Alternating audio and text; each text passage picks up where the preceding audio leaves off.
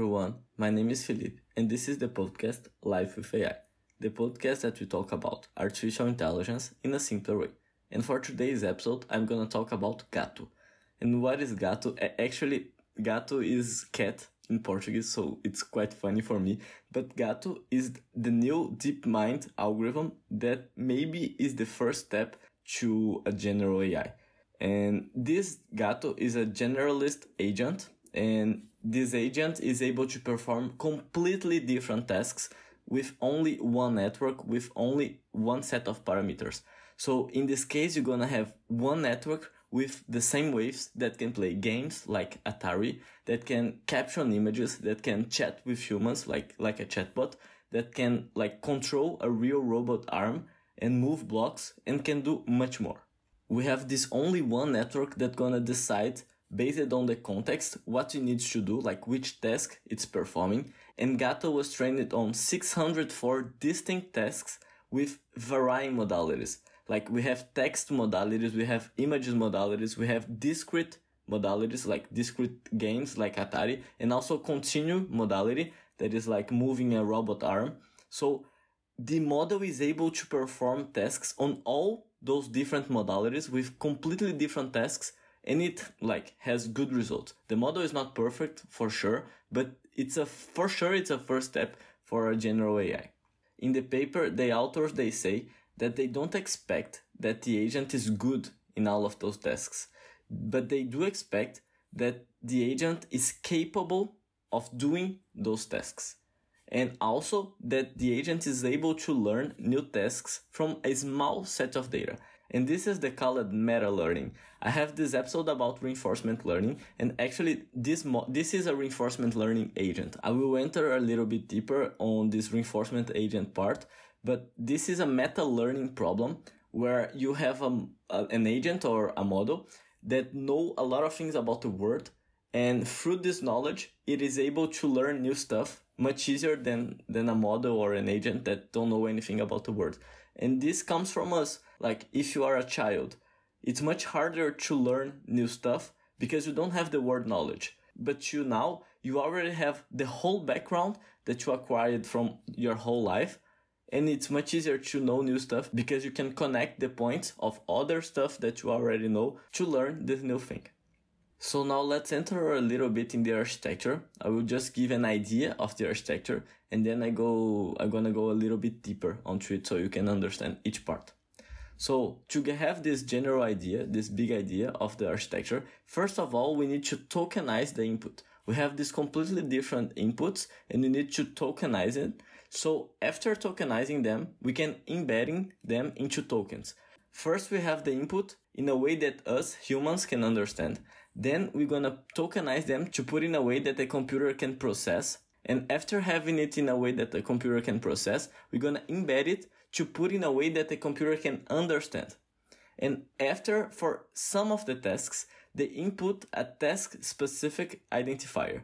Because they said that for some tasks, they are really closer one to the other. So it's hard to the algorithm to know what you need to do. So they input it, and I will explain it a little bit more when I go deep in the architecture. But after we having the data, the input tokenized and then embedded, and for some cases, this task-specific identifier, we're gonna input everything into a decoder transformer network. And it's just this is a decoder transformer network in the same way that they have in the original paper, and voila, it works. And as output of this decoder transformer network, we're gonna have the prediction of the next action. The prediction of the next action can be press a button or even answer in the chat. Depends on the task that the model, the agent is performing at the time. And this is done in an autoregressive way, because the action that the agent takes now gonna influence on what happens in the future. So if I press one button that goes to the left instead of going to the right, the environment gonna interact with me because I went to the left instead of going to the right. So this is an autoregressive problem, and that's why it's a decoder architecture and not an encoder one.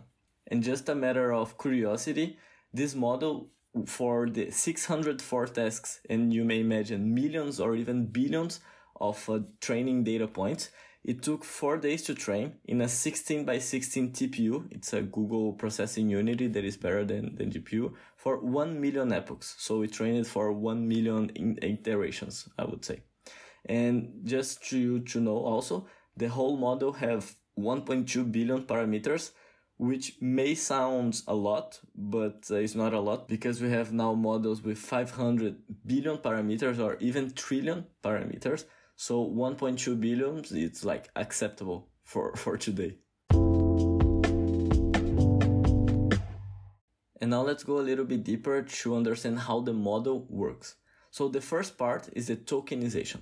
And for the tokenization, we have these 4 different modalities, so we need to tokenize them in different ways. We cannot tokenize text and image in the same way because they are completely different. Text is 1D and image is 2 or 3D. So for the text, they just encode it in a subword representation like BERT. And they do it in a 32,000 one-hot encoding vector. So basically you have 32,000 possibilities and each word corresponds to its possibility. Actually, it's not the word, it's the subword, but you can think about the word. It works quite the same. For images, they do exactly like the Vision Transformer paper, the VIT, and you can understand it better by just listening to the episode that I explained the whole architecture and how Vision Transformer works. But what they do is that they create the 16 by 16 patches like the VIT, and this is the new token. And if you listen to the episode, you know that these 16 by 16 patches, they act like words. And the ensemble of the 16 by 16 patches, they act like sentences. So each 16 by 16 patch, so each patch is a word, and the set of patches are the sentences. And now for the discrete and the continuous values. The discrete values like the Atari button press and the continuous values like a position of the robot arm, they are tokenized into a flat sequence. They explain exactly how it works in the paper, but I don't think it's worth explaining everything. So you just need to know that it's tokenized into a flat sequence of size 1024. This is the only thing you need to know. And after tokenizing all these modalities, we can input them into the model. And the first thing that we're gonna do is to embed all this information. And I was wondering if they would be able to use just one embedding technique for all those 4 types of data, because in the data-to-vec algorithm, they used the same architecture but different embedding techniques for audio, text, and image. Here we have text, image, discrete, and continuous values, and they were not able to use just one embedding, but for these 4 modalities, they could use just 2 embeddings. So for text, discrete, and continuous inputs, they just apply one type of embedding plus a learnable positional encoding. This positional encoding is just a way to help the transformer network to learn because we don't have the position information that we had in the LSTM and the RNNs. If you want to understand it better, just listen to the transformer episode that I explain everything. And the only difference is that here we use a learnable positional encoding, while in the original paper and also in BERT, they use a non-learnable positional encoding. And for image, they apply a single ResNet block as embedding. ResNet is a very famous CNN, convolutional neural network architecture, and it's composed of a lot of ResNet blocks. So we have the famous ResNet 101 or ResNet 50, and it's basically how many ResNet blocks the network has. So in this case, we just use one single ResNet block and also a learnable positional encoding to embed the images, the image patches. So after having these embeddings, on 25% of the time, they give the information of which task is the model performing now. Because as I told you before, they said that for some tasks, they are too close one to another. And then the model is not really able to understand what is happening. Maybe you have even the same game, the same phase, but with different tasks. And then it's so hard for the model, maybe even for us, the model needs an extra information to be able to know what it needs to do. After having it all, we're going to input it into the network that is just the decoder transformer block. And as I told you, it has 1.2 billion parameters, so it's a big transformer model. And after passing to the transformer model, we have the output that is a prediction of the next action. And then after this prediction, we're gonna have the interaction with the environment, and we're gonna see what happens. So this is the autoregressive model that I told you before. And just to finish the model itself, why it's a reinforcement learning agent? It's a reinforcement learning agent because it's taking an action. We are playing a game or we are talking with a human, and for each task, for each input that it's receiving, it needs to take an action, and based on the action, it is interacting with the environment. So this is kind of the definition of reinforcement learning. And if you want to know it better, I have an episode explaining a lot of things of reinforcement learning. Is a more than 30 minutes episode, so there is a lot of information of what is reinforcement learning, how it works, and so on. So you can listen to this episode if you are more interested to know how this reinforcement learning works. And now let's go for what matters, because I explained for you guys how the model works a little bit, but you don't know if it works well. But now let's see it. Let's see the results, if the model is good or not. So to present the results, they compared for each task the result against the current state of the art. So for these reinforcement learning tasks, you have these models that are the current state of the art, and we want to see how good compared to the state of the art we are.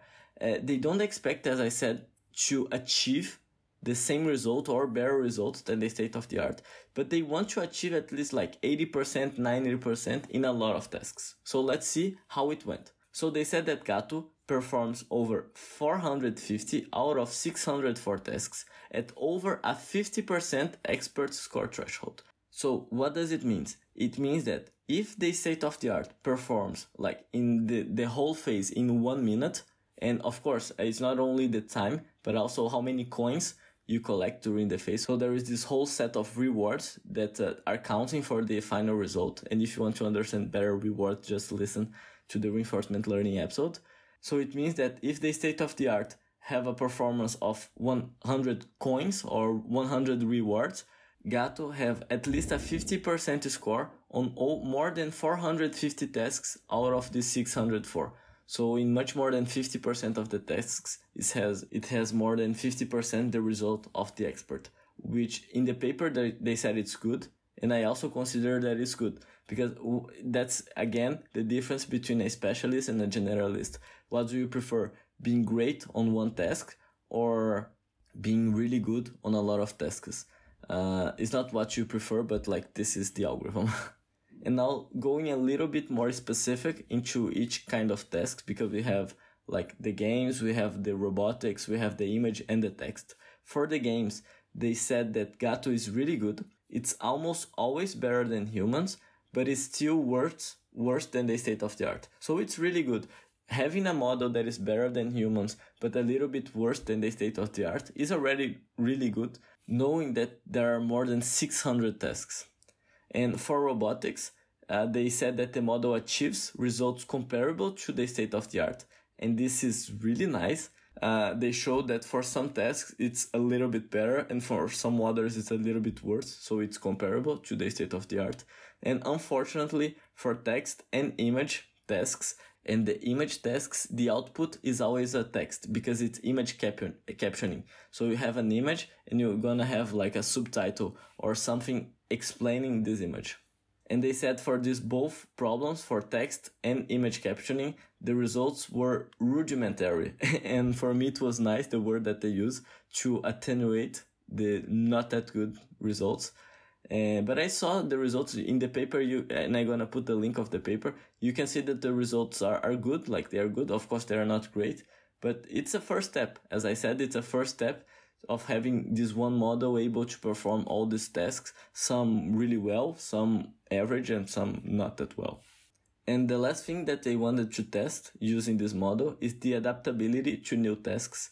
And they showed that the model can adapt to new tasks with some field examples, because the goal is not only like, okay, give me the whole data set, I'm gonna learn this new task. No, the goal here is that knowing that I have a good knowledge about the word, give me just a few examples that I will be able to play this new game. So yes, it was possible, but they also showed that for some tasks, having this pre-trained model, this pre-trained agent, does not increase the performance. So having this agent that is good on 600 tasks does not infer that it's gonna be better than an agent that is only good in one task or that is not pre-trained at all to perform better in this new game. But there are some examples that it does help. So as you can see, it's really a preliminary study. Like, this is one of the first steps to achieving a general AI. But for me, it's already really nice, the results of this paper. And I imagine that for the authors, it's the same, because like, I never saw something like this before. We have the data to vec, but the data to vec is just these three different tasks that are audio, image, and text. Here we have 600 tasks. So like, it's crazy. I'm pretty sure that in 2 years, I don't know, 1 year, we're gonna already have some crazy results in these general AI problems, like these multitasks and multimodalities and multi-everything. So yeah, I hope you also enjoyed the episode. And this paper was published like 1 week ago. And when I saw the results, like when I saw what they did, what they were trying to do, I said, come on, I need to read this paper and make an episode about it, because people need to know it. And guys, next episode is the episode 52, which means that it's 1 year of the podcast, 1 episode each week. And it's gonna be a surprise. It's gonna be an episode really nice for me, really important for me. And well, I'm pretty sure you guys gonna enjoy. And well, that's it for this episode. I hope to enjoy.